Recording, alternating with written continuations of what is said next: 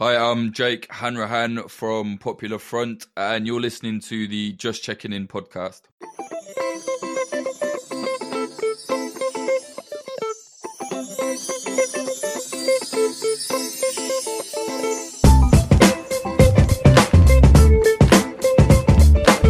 Guys, and welcome back to another episode of the Just Checking In podcast. The days are getting longer, but the pods keep coming, don't worry.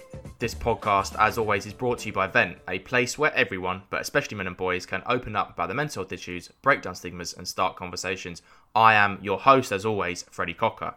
Each pod, I check in with a special guest. We have a natter about all things mental health, as well as anything and everything else they are passionate about. If it helps that person with their mental health, we'll discuss it. My special guest for this episode, listeners, is Alexandra Kaschuta. Alex is a writer, commentator, and describes herself on her Twitter bio as a female Chad writer. I'll let you Google what that term means. Originally from Romania, Alex moved to the UK a few years ago, where she lived in London, but has now moved back to Romania at time of recording. She also might have one of the best voices I've ever heard for podcasts, even to rival first Just Checking In pod guest Tim Fletcher, so I thoroughly enjoyed listening to this one and editing it. Alex's writing journey, the dating economy, and Alex's lived experience of ADHD are all on the menu for this one. This is how our conversation went. Alex, welcome to the Just Checking In pod. Ever since friend of the pod, Will Costello, shared the interview you did with Benjamin Boyce, I have been so keen to have you on the pod and hear from your perspectives. And here we are. First of all, how are you? I am really well. Thank you so much, Freddie, for having me on. No worries. We've got so much to talk, discuss, ruminate on. So shall we just get started? Let's kick off the pod, Alex, by talking about this writing and commentating journey of yours. First off, how did you discover your love for writing, opinion forming, and when did it become more than maybe just a hobby? I think I've always been writing in some capacity throughout my life. I've had, various journals growing up, and it's always been a mechanism for me to get my thoughts in order. Because, as we'll probably get into a bit later, I have ADHD, and my thought process is a bit jumbled by its very nature. So I need kind of an outside brain mechanism. And I've found writing to be a great way to sort that out. And I've also always been a curious person. I've always been interested in discovering things that might be hidden. It sounds a bit pompous, but just exploring ideas and, finding out things about the world. And I found writing, especially essays, to be a good way to clarify my ideas and also find other people to connect with that might resonate with these ideas.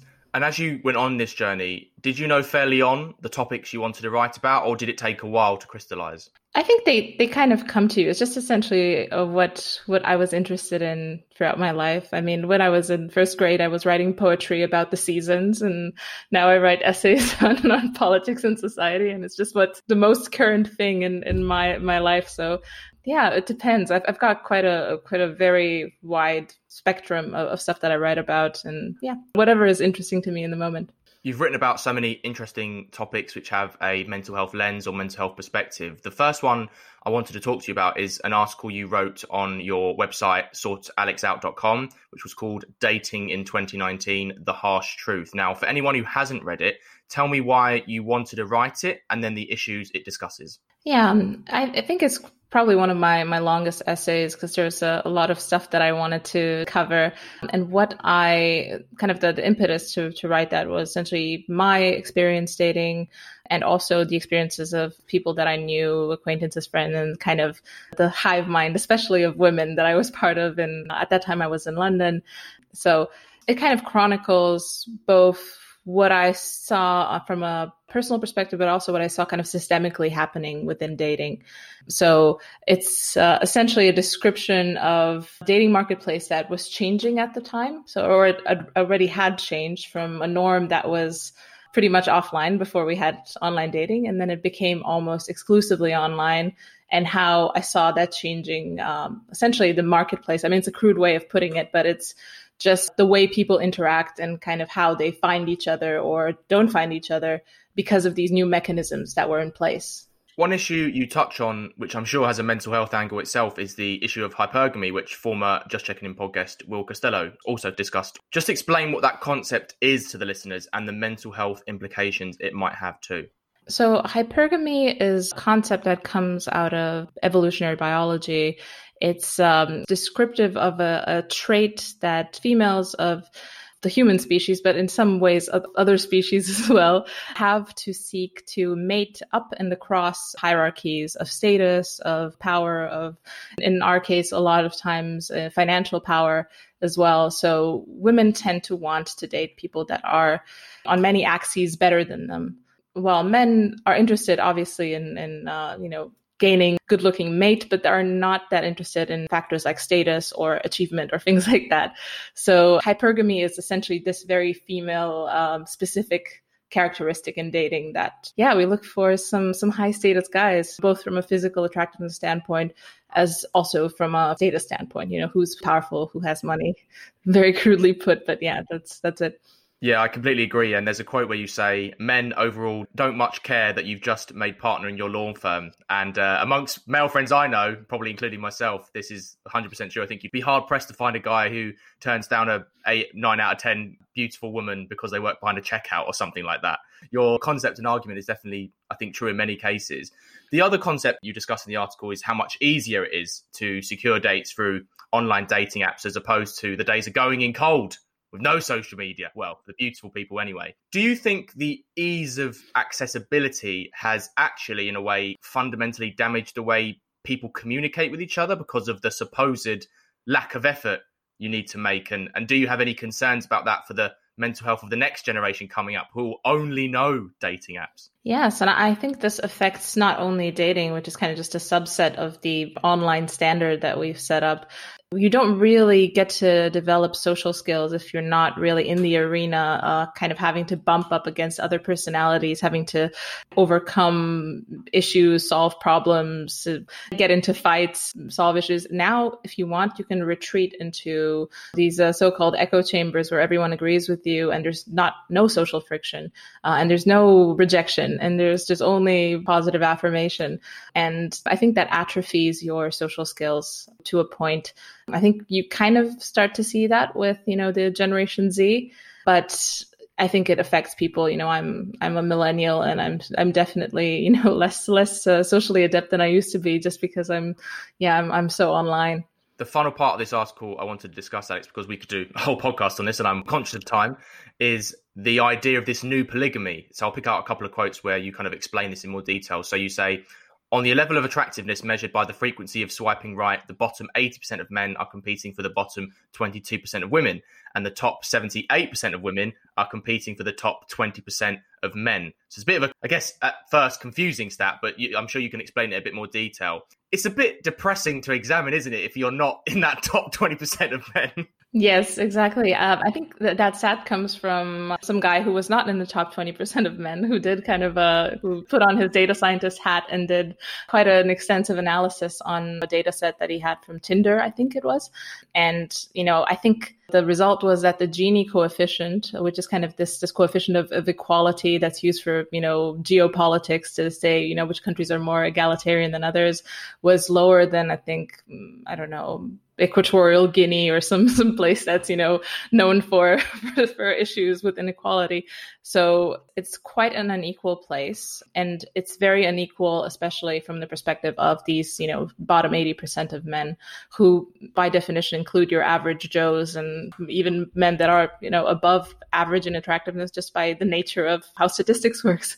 So these apps essentially, they kind of quantify people by a very physical standard and by external markers of attractiveness or of status. You see that there are all these stories of guys taking pictures with baby tigers or next to cars or things like that. They're really, really trying to maximize the status points and to present themselves as the most beautiful peacock on these apps because they know they don't have many chances. And the polygamy aspect of it is that it essentially funnels all the women almost to a very small percentage of men, or those top 20, top 10% of guys who get almost all the dates. because men do date down. So they're not as obsessed. They date, a more wide variety of women. They don't really care about status that much. So if a top level guy, top 10% guy wants to date, he might not turn down a woman that's, more not necessarily, a supermodel or something like that. So those guys end up dating 5, 6, 7 times a week. They tire themselves out. And on the other end, women, they get to date these guys, but these super daters, they don't really want to settle down because it's either a lot of fun or they're kind of in this carousel mindset that the next one might be the one. So even if they want to have a more serious relationship, there's always, what am I missing out on? They've just been so trained to be a bit of a stud. So yeah, I think it is in a way, it's not a polygamy. Polygamy would imply marriage, but it's a polygyny. So few men, very, very many women. You mentioned there that fear of missing out. I guess for a lot of men, it will make them look at these studs or elite men as a fear of missing out because they're not getting the dates that their friend is, who's the captain of the football team, as you say. But also, in another aspect, do you think this has put different or new pressures or expectations when it comes to dating in men and women? So, for example, the fact that fitness culture has exploded amongst men, especially kind of my age group, 20, 18 to kind of 35. Men are going to the gym more and more and more. And obviously, in one aspect, that's a very good thing because exercise, healthier nation, all that sort of stuff. But at the same time, there's a new phenomenon, which I've read in an article, can't remember where it was from, kind of bigorexia, where men are trying to get bigger and bigger and bigger, looking bulkier. Do you think dating apps, because they are so, I guess, based on physical attractiveness and appearances, is making this a lot worse? Or are you kind of a bit ambivalent on that? I think it's hard to tell. I think there's a lot of focus on physicality in every aspect. Even Instagram, which is not officially a dating app, is very much you get status brownie points. The better you look or the more exotic locations you place your new physique in, and there's all sorts of status that you can garner like that. But I think dating apps are probably a big part of it, especially with the younger generation, and especially now when there's essentially literally no other way of meeting people except for a dating app. So you want to really optimize that profile, get the guns out and try to collect. I had one more question around the dating economy, which I came up with the day before we did this record, which is the rise in recent years amongst women more prevalently about kind of empowering them over being self-partnered, as Emma Watson puts it, or alonement. Now, for men, when I've been doing my research on this, the equivalent seems to be this men going their own way phenomenon, or MGTOW, probably because people will generally say, in inverted commas, it's fine for men to be single because you can sleep about when you want, not taking into account the vast majority of men aren't fuckboys, in inverted commas. Do you think there is a stigma here? Yes, definitely. I think it's kind of the reverse of the classical double standard of, women being, called slutty if they sleep around too much and men being called studs. If men don't get to sleep around, if they're incels or, involuntarily celibate, it's very stigmatizing because, they can't get any. And, it seems like as a society, we don't really we don't draw the equivalence between calling a woman slutty and calling a man an incel. Calling a woman slutty is starting to be very frowned upon. We have slut walks. There's quite of an institutional push to not stigmatize women for their sexual history. But we have no problems, essentially confining men to gaming dungeons and telling them it's their own fault if they're not successful in the sexual marketplace. It's definitely a double standard.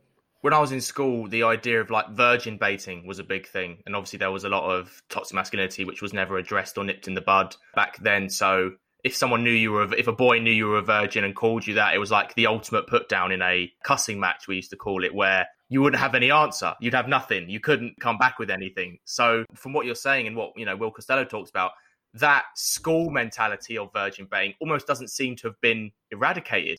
Yes, I think high school is much longer than people imagine, and sometimes it goes all the way to the old folks' home.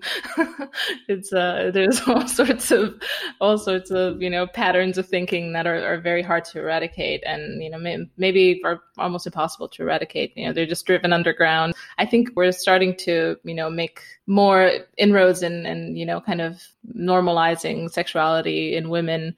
But because men don't really have a very powerful lobby, or their lobby is, MGTOW and MRAs and things like that are not mainstream at all, these rights movements for men don't really make much headway. Another really fascinating article you wrote was one called Why We Can't Talk to Each Other. I guess this has a more political angle, but just tell the listeners about this one and the issues discussed within it, as there's one concept that you discussed called a rule omega, which I think is a great life tool as well. Yes, I think it's more about understanding the various the basic disagreements that are almost epistemological. Like a lot of people, they don't really create an argument. They talk against each other. They really identify with their positions. So essentially, the gist of the article is that to be able to create dialogue, we need to kind of step away a little bit from this complete identification with our position. So to kind of create at least one degree of distance.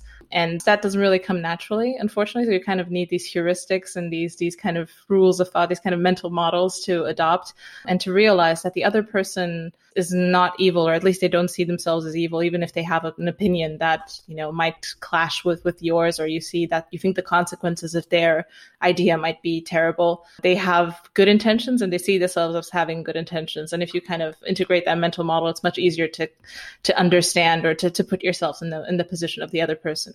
I want to dive into the Benjamin Boyce podcast you did. So I'll put a link to where anyone can listen to it in full in the show notes. But in this pod, and you mentioned it a bit earlier as well, that amongst your friends in the grand metropolis or metropoli of London, that a lot of them aren't paired up and perhaps are feeling quite lonely, perhaps even experiencing mental health difficulties as a result, if I'm correct in saying. And you say that modern feminism hasn't really provided a solution to this. Could you expand on that a little bit for me? Yes, I think modern feminism tends to, or at least modern feminism, obviously feminism has many strains, there's radical feminists, there's all sorts of schools of feminism, but the feminism that, when you open up the internet and you see it, kind of this corporate, standardized feminism that we get through the TV or on the major websites, BuzzFeed style feminism is, as I said, pretty corporate. It's very, very aligned with the interests of capital in a way. It sounds very, grave, but it's essentially, it's all about being a productive individual, of kind of cultivating your own choices as an individual. And I think it ignores a lot of biological realities that I think women, especially moving throughout life, and female life patterns are very different to male life patterns. And this is something that's ignored. And this is something that's salient not only in dating, it's salient in family formation, and it's salient in how you want to construct your job path as well. So everything's kind of set up on this man frame. So it's essentially the ideal career of a guy.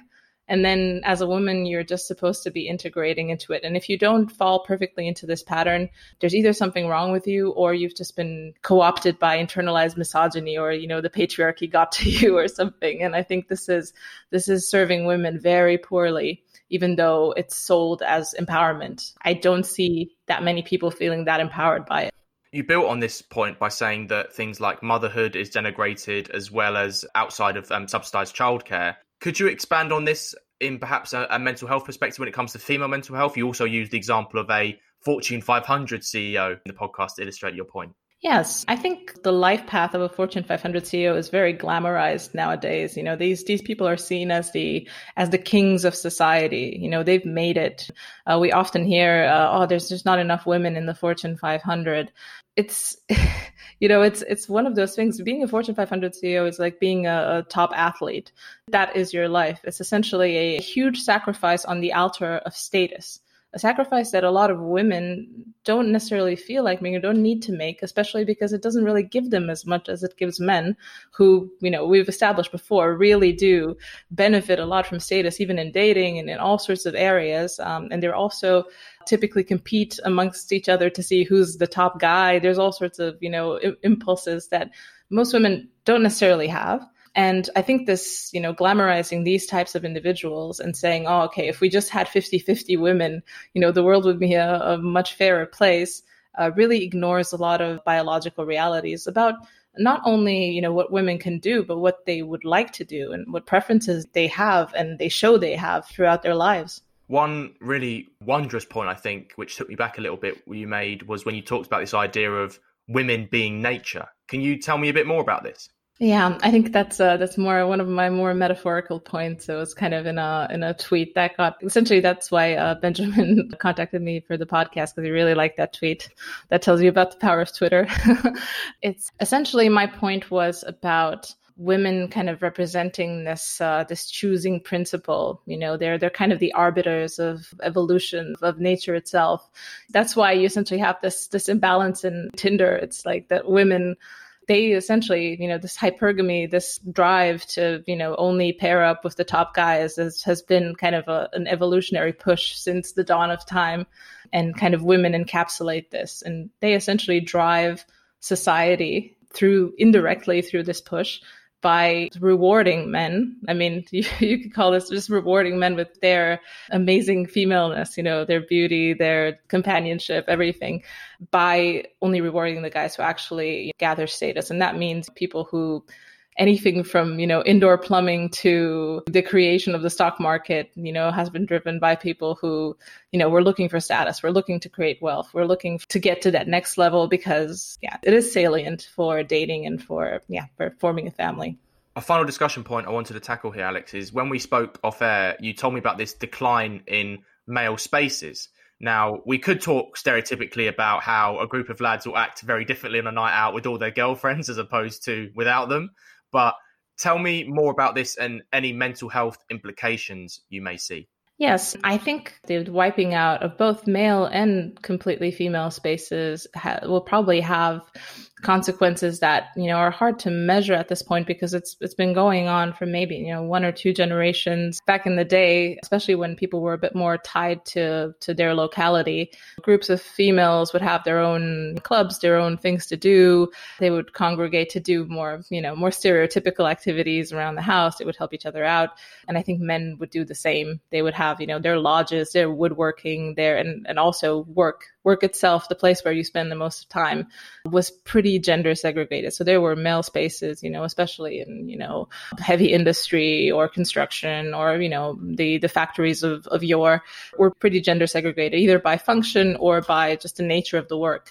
These were spaces where men could act like men, could, you know, make their dirty jokes. And, you know, I mean, whatever you think about that, it's a pressure release valve for a lot of people. And now to integrate, you know, we're kind of in the era of sensitivity training, which, you know, is a good thing on one end because it does teach people how to interact with the opposite sex. But it does also kind of, you know, wipe out these spaces where women can be women and men can be men, and they don't really have to cater to each other in any way. Given you are definitely not shy in putting your opinion out there, Alex, and some of your views would certainly go against the grain of some other people's, is social media abuse ever something you've experienced? And if so, how bad has it ever become and what impact has it had on you? I've had a few people come for me.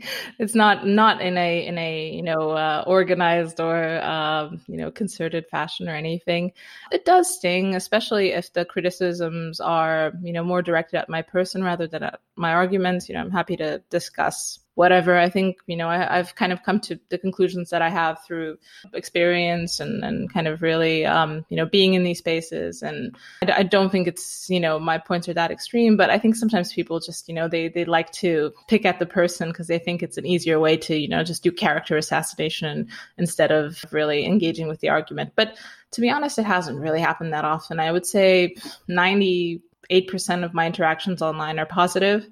But the more interactions I have, and I'm, you know, luckily getting lots more interactions lately, that 2% starts looking larger and larger. And it's just, you know, the negativity bias. You do start to, you know, think, oh, people don't like me, but no, it's just you know, there's a constant 2% of people who will like you, who will not like you, no matter what you do. So it's just kind of having to live with it.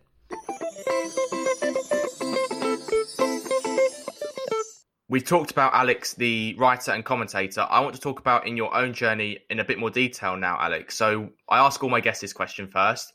Tell me a bit about your early life in Romania, your childhood, teenage years, and looking back, were there any early mental health experiences you had? Who's the Alex we meet here? Yes, I think my childhood was reasonably happy. I grew up in Romania, partly in a small town and partly in the mountains because we had a cabin and we were most of the time we were there. And so I was really close to nature, which is, one of the great loves of my life. I'm always really, in love with nature and foraging and doing all sorts of nature related stuff. So that's been a big blessing to me. Early in my life, I mean, it's, as I said, mostly peaceful, but, there were some pockets of chaos as well. Yeah, my parents had a pretty tumultuous relationship, and the background of my family is there's some personality disorders. So there's people with, quite strong emotions, not never held back. And it was quite a scary situation sometimes. I was though I'm a pretty extroverted person, I was kind of moved to be more of an introverted person because of those conditions. I took to books, I took to reading, it paid off. I mean, I feel like that's kind of the space that I was funneled in by that situation. And I'm happy about it because it brings me a lot of joy now. Outside of that, I mean, yeah, I guess the only thing I realized is that, I've probably had ADHD my whole life, and it's kind of left a mark on some things. And because I was diagnosed late in life, I didn't really know what was going on. So it's interesting kind of how that affected my personality, kind of trying to compensate for, I mean, I don't know if you call them symptoms, but the way it played out for me. Before we get to your ADHD in more detail, I just want to talk about your accent a little bit, because for the listeners, they will probably notice that you don't have a stereotypical Eastern European accent. Where did that develop? Yeah, I watched a lot of television. This is so much television you can't imagine. You should hear my German accent. This is about as good as this one, just because we had English television and we had German television. That's where the cartoons were, and that's where I got my English.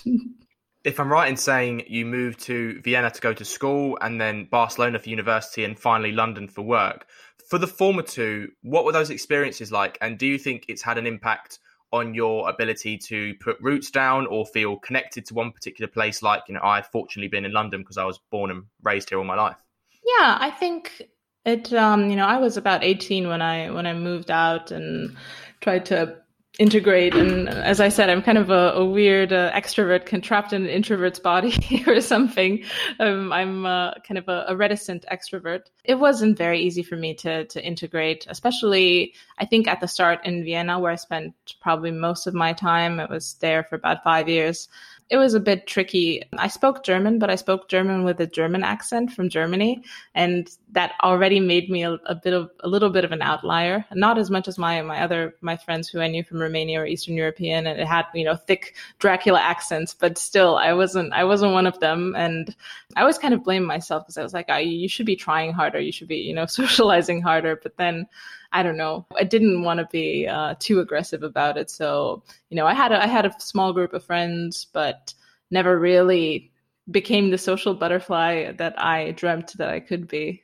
We'll come to expat culture and integration a little bit later in this topic. But when it comes to your mental health, you've never spoken openly about it before, if I'm right in saying. And when we spoke off air, you told me you had been through a couple rounds of therapy. If you could, just tell me a bit about your experiences here and your mental health in this period of your life. You can go into as much or as little detail as you want. Of course. Yeah. I mean, mental health has been, I've had kind of episodes where I felt like, I needed to sort out some issues. I felt like I was struggling alone. They have been kind of sporadic. I feel like overall throughout my life, my mental health has been pretty, relatively stable. My first encounter with therapy was my father died when I was fairly young, or I was 17. I mean, to me, that was fairly young. And I had a little bit of therapy at that point just to, kind of help me cope and see what's going on. And then I had some kind of work-related anxiety issues, and I did some CBT, which I found helpful. I mean, it's essentially, kind of like stoicism in a can. It's just quite good, and it's good to have someone to just kind of keep you accountable. That's what I loved about CBT. It's like, it's not psychoanalysis. I can't just sit down and start, riffing, because that's the thing I love to do most, just to ramble on about my childhood. They would just stop me and tell me, no, you need to do these 5 exercises and I'll see you next week. And I'm like, oh, but I wanted psychoanalysis. So I love the tough love that I got at CBT. And I think, I could recommend it for that reason. It was helpful to me, though I haven't really done it long term. I always felt like after about 2 months, I kind of exhausted the therapy. I felt better, and then I kind of just stopped it. So either I didn't really need to, or maybe it just kind of ran its course. I learned my lesson. So that was it.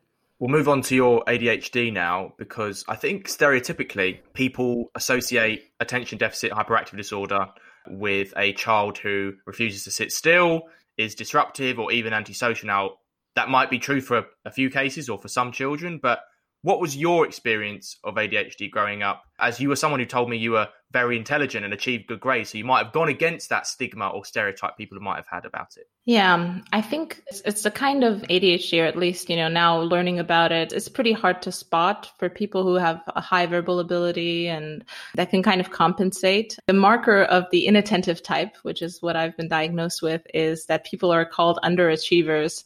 And, that's been probably the moniker of my life. There's always someone telling my parents, well, if she really applied herself, man, she would be doing so much better. And, I was just there kind of almost crying, thinking, oh my God, guys, you don't even know. I am applying myself. This is really hard. So yeah, I got good grades. I was never close to the top, though I was trying really hard. And in the subjects that required mental, I don't know exactly what it's called, but things like mathematics, or things where you kind of have to imagine numbers or keep things in your mind while you're working on something else, those were absolutely disastrous for me. I always needed a piece of paper to use as my second brain to think through any problem, because like doing math in my head, my IQ is about 20. It's just absolutely impossible to do. Even like additions, I'm like, everything goes black. So things like that, we're quite an issue. I think it's been quite a discovery for me to find out about ADHD, and yeah, it's helped me. It's helped me understand myself, and it's helped me, figure out mechanisms to get things done and to get to the point where I want to be, navigating what I have rather than just berating myself for not being able to be, the super productive 10-hour-a-day worker that ideally I should be. You told me when it came to your ADHD off air that in the past you may have internalized some of the stigmas people had about ADHD onto yourself and how you were as a person. How has your perspective changed? And like you said, have there been methods that you can use to almost weaponize it in a way to help productivity or other aspects of your life? Yes, exactly. I think ADHD is, a lot of times misunderstood as, this is just one big pile of disaster. And it actually has certain areas that are quite almost superpowers. You have this ability to hyper focus. Unfortunately, it's a bit like a fire hose. You don't really get to choose often what you're going to hyper focus on. So I kind of, now knowing what the issue is and kind of understanding myself a bit better, I've realized that, to be able to harness my superpower, I really need to have quite a specific schedule set up from the day before, because, whenever I try to start working just, out of the cold, I will start hyper focusing on something that's absolutely unrelated to what I have to do, and then wake up 4 hours later and be like, oh God, what did I do? So everything kind of, I have to bring in external structure, especially because I was on ADHD medication for a while, and I have to say that it does help. But I had some side effects, and I didn't really like how I felt on it. So I had to go off of it. But throughout the time that I was on ADHD medication, it was super useful to be able to invent these mechanisms. And now I kind of have them as a support, as a scaffolding for my life.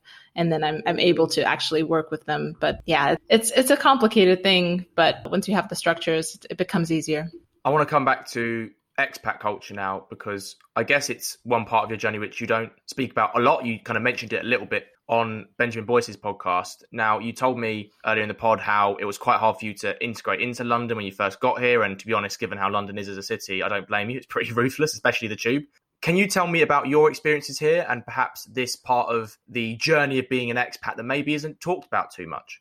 Yes, I think London, I mean, interestingly, I think London's been the warmest place I've lived compared to the other, my other places. Like, I mean, I think Barcelona is a great place, but I'm not very good Spanish speaker. Catalan also not at all. So, as you know, integrating with locals has been a bit tougher. And I think London is quite, it's a different type of city. And people, they come from all over the world, and they're usually there to do something productive or do something fun.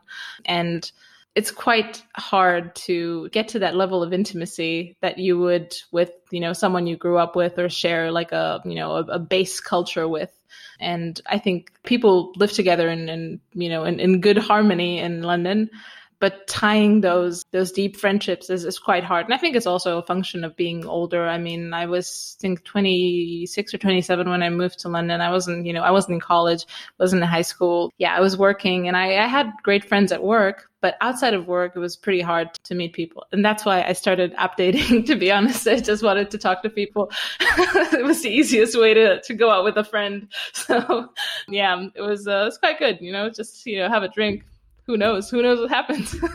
So yeah, it's I think that's kind of a function of it for a lot of people who travel a lot. That's kind of, not really understood as well. Yeah, you just want to see a person, and maybe, the Tinder is probably the easiest way to rustle up a person. Given what you've said about expat culture, do you see any solutions to it, or the problems to it, I should say, that might engender greater social cohesion, connectedness, better mental health outcomes, and help the expat community in general, whatever country they might be in? Yeah, it is a tough question. What brings people together? And, we have kind of more traditional solutions, which, used to be, church, things like that, religion, a common creed, shared mythology. It's hard to create a faux modern version of that. I think, in kind of like 1970s, 1980s America, you kind of had that with the melting pot culture where, being American was just such a thing that people would shed either a little bit of their prior identity to become this new American. But I think now with cities like London being quite more about what you can do in the city and what the city does for you in terms of your career prospects. There's not really a London culture except for, Big Ben or something like that. Or maybe if you're a local, obviously there is a London culture, but for people who are expats, it's not really a requirement to buy into London culture. You can live in London for 20 years and never think of yourself as a Londoner. So I think in the absence of that, it's pretty hard. I really do think that people need a shared mythology and to be like, oh, we're part of this. And, I think football clubs and things like that really do offer this shared mythology. But for people like me who don't even understand football, it would be hard to create this out of thin air. So I don't know. I mean, to be honest, I've been in this expat situation for maybe over 10 years. Now I'm back in Romania, where I come from, but it's been hard. If I had a good answer to this, man, I'd be implementing it. The last part of this topic I wanted to discuss with you, Alex, is the psychological aspect of being a woman in a big city, which we spoke about off air. You had some thoughts about how this affects female mental health and the real life pressures that women have here versus men, such as, for example, walking home late at night. Tell me a bit more about this and your experiences. I think, as I said, the kind of the standard human for the big city is a bit of a male pattern. It's the living alone. It's the going to work X hours a day, prioritizing your career, things like that. And also, yeah, there's just different pressures for women, or at least the way women tend to experience these things is a little bit different. Obviously, I'm talking about averages here. There are very different types of women, and some might not experience this way. But the city is quite a risky place. There's all sorts of dangers. There's all sorts of things that, might go bump in the night. And there's kind of this low level anxiety that I've recognized in a lot of my friends just by existing in a place, being single or being kind of subject to the concrete jungle that I think men experience as well, but it might not be as affected by it. So I think the city itself is, it's a tense environment.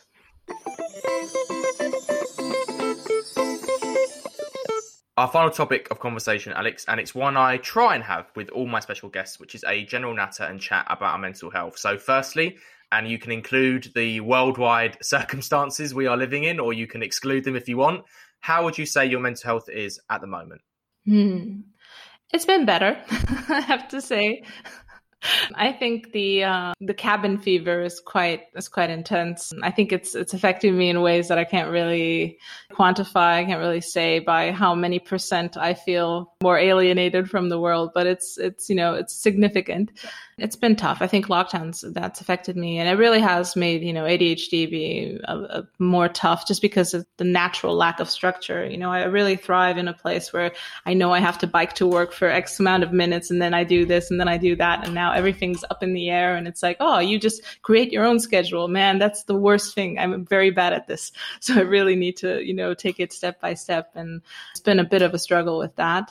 Outside of that, I do think in my personal relationships, I'm pretty good. I'm here in Romania, in my hometown, and we have kind of like this duplex house where we live close to my mom, and our relationship is really good. And I live with my husband, and he's our relationship is really good. So that's been an incredible blessing for me, just being here and not being alone during COVID time, which is, I'm sure, is just disastrous for some people. Especially what we discussed before about the urban environment and being closed in a little apartment by yourself and not having access to any social opportunities.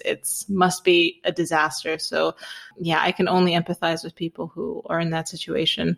So yeah, it's, blessings on the one side and total cabin fever on the other. Yeah, relatively good, I would say. Great stuff. And it's great to hear that your relationships with your mum and your husband are so good, because let's face it, there's a few relationships that are not going to survive the end of first lockdown, let alone second lockdown. Exactly. It's been such a test for a relationship, where just because we've been together now, we've left London in March. In 2 days, we packed up our whole house, put it on a truck and left, and we took maybe the last few planes to Romania. So it was quite an adventure, and we've been essentially locked in the house for what's it been since March? It's almost a year now, and we haven't killed each other yet. So I think it's the test of a solid marriage. So yeah, it's pretty good. What age do you think you were when you first realised that the feelings you were having in your mind weren't physical and they were actually to do with your mental health, do you think? I was pretty late in my life. I mean, it depends what you're referring to. If it's the ADHD, it was pretty late in my life. Yeah, I think... Yeah, I mean, I was 30 years old when I was diagnosed. So yeah, quite an advanced stage of my life. And then I just had a lot of aha moments. And I was like, wow, that's incredible. I can't believe I didn't know about this stuff. But yeah, I think it was quite illuminating. And also it calmed me down a little bit, because I think one of the big consequences of having ADHD and it not being diagnosed is that you feel so guilty. You just feel like you're completely incompetent, that you're not trying hard enough, that there must be some form of internal whip that you can go and grab and just whip yourself into shape and just do the thing. But I couldn't find it, and I was like, okay, this must be some form of demonic laziness that I have, that I can't pick myself. There are no bootstraps to pick myself up with. So that was quite calming, and it really did help me find some techniques to sort it out, to work with what I have. And that's been really helpful. Tell me the story about the first time you had a conversation with someone about your mental health. Who was it with? What impact did it have on you? And did you feel like a part of you had changed and it was a very important moment? Or did it seem fairly insignificant and quite normalized? I think, the first conversation I had about mental health was probably right after my father died with my therapist at the time. I think it was helpful. To be honest, I can't remember. I just remember it was helpful. I mean, it was a long time ago.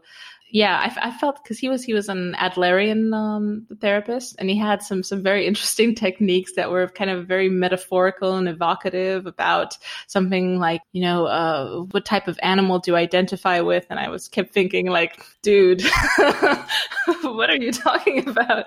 I mean, I'm sure there was some benefit to it, but I thought, I don't know, is this guy really advanced, or is he, yanking my chain here? Because I'm not sure. But yeah, I think it was useful. It definitely made me feel better. So yeah, I think, it was positive ROI on that one.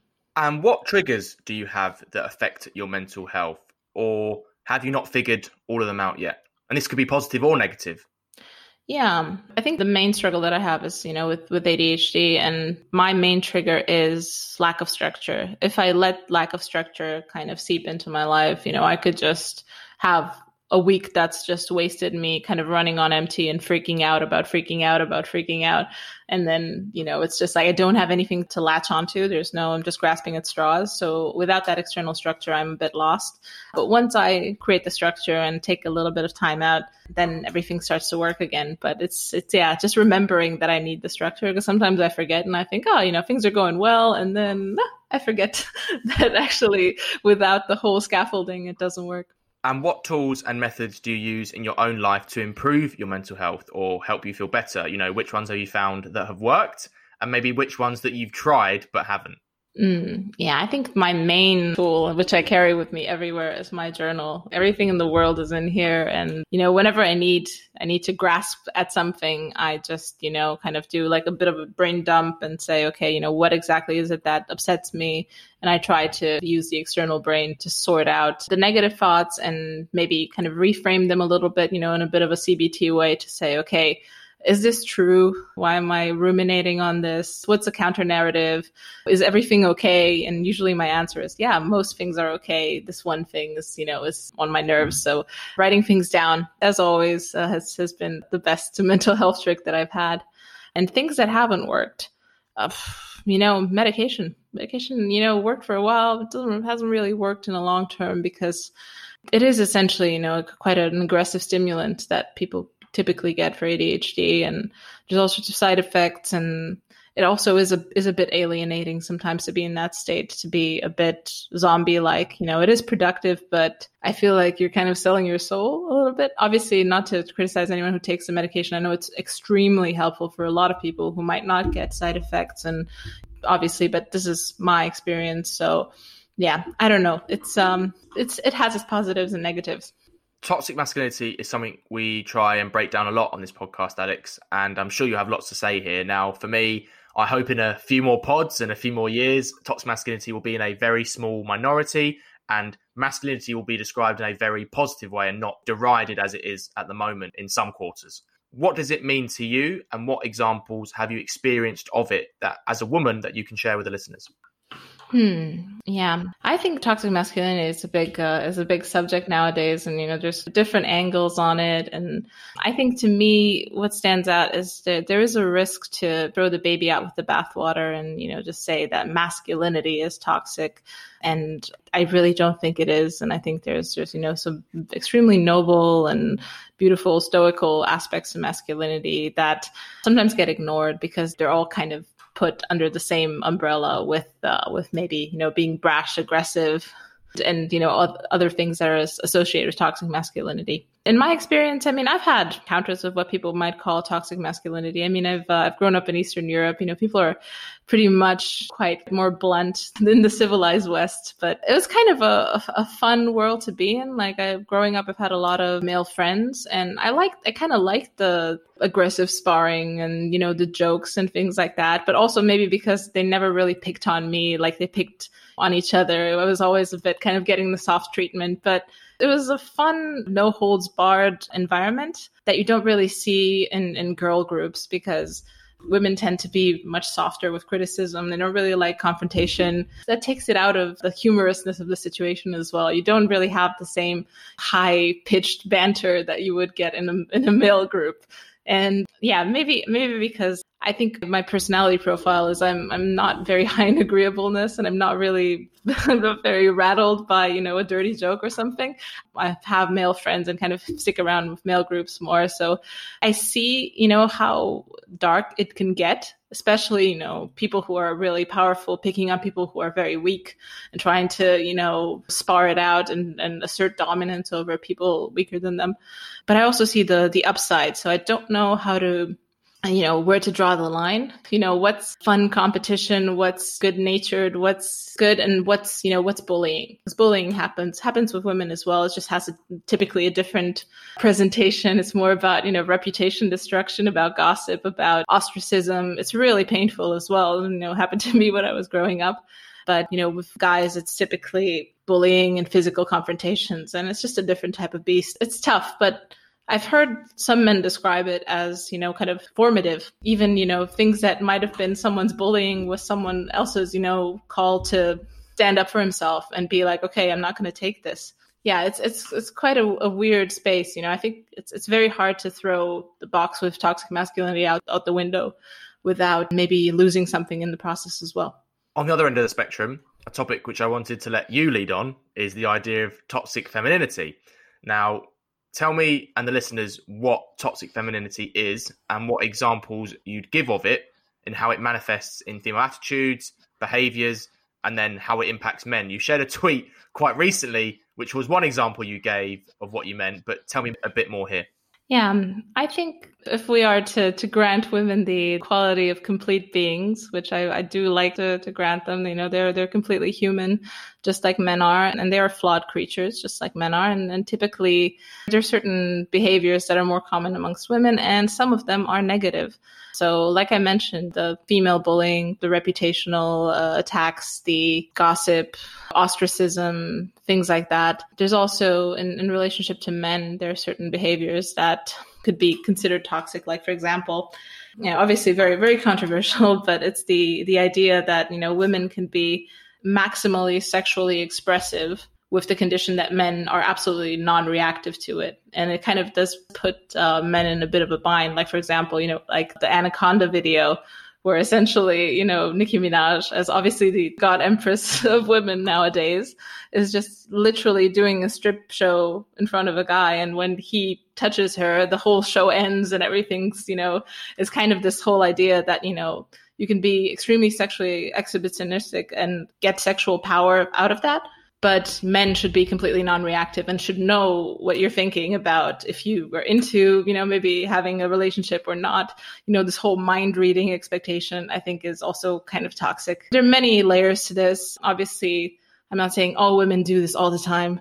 I'm saying that this is a variant of behavior that's, I think, it's in some ways equivalent to what we call toxic masculinity, but is not really discussed that much. Coming back full circle to the dating economy, do you think that toxic femininity exists in the dating economy as well? And if so, in what ways? I think it's, don't know if it's exactly toxic femininity. I think women would do well to kind of understand the marketplace a little bit better, and they would be a bit more enlightened by what's actually going on. I think a lot of women have different, maybe unrealistic expectations about what the dating economy as it is can offer.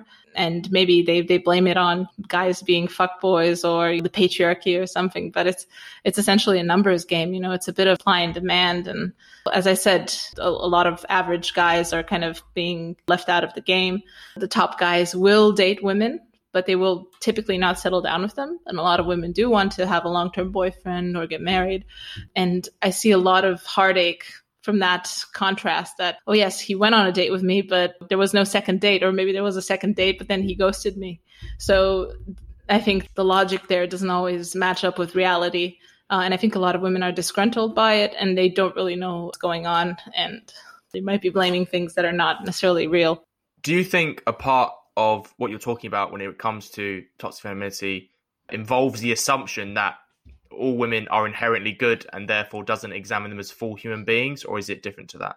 Yeah, I think that's an interesting phenomenon. I think there's even, a bit of study on that. It's called the women are wonderful effect in social sciences. Obviously, the caveat is that social sciences as a discipline is now under fire because a lot of the results aren't replicable. But if we take it at its word, there's kind of an effect where women kind of interpret the motives and tendencies of women as positive, and so do men interpret them also as more positive than they would men in the similar situation.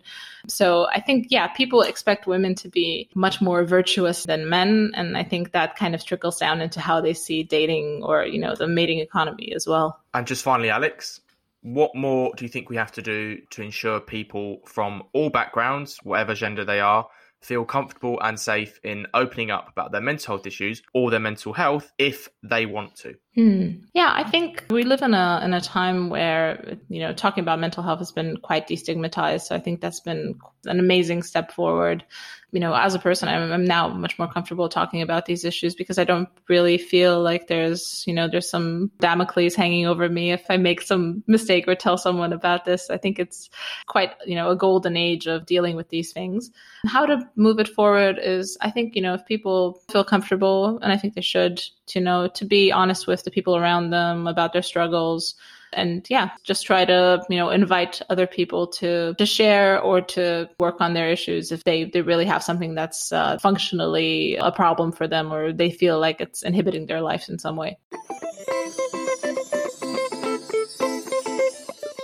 Well, we have come to the end of this episode of the Just Checking In podcast. I want to say a big thank you to Alex for being my special guest on this episode and for letting me check in with her.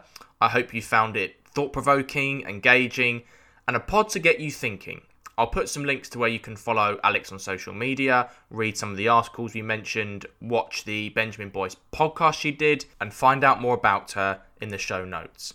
Thank you to all the venters who've tuned in, as always. If you've liked what you've heard, please give it a share on all the usual social media channels. Tell your friends or work colleagues about it, or give us a rating and a review on Apple Podcasts, and support our Patreon. We would really, really appreciate it. We hope to check in with you again very, very soon. And remember, it's always okay to vent.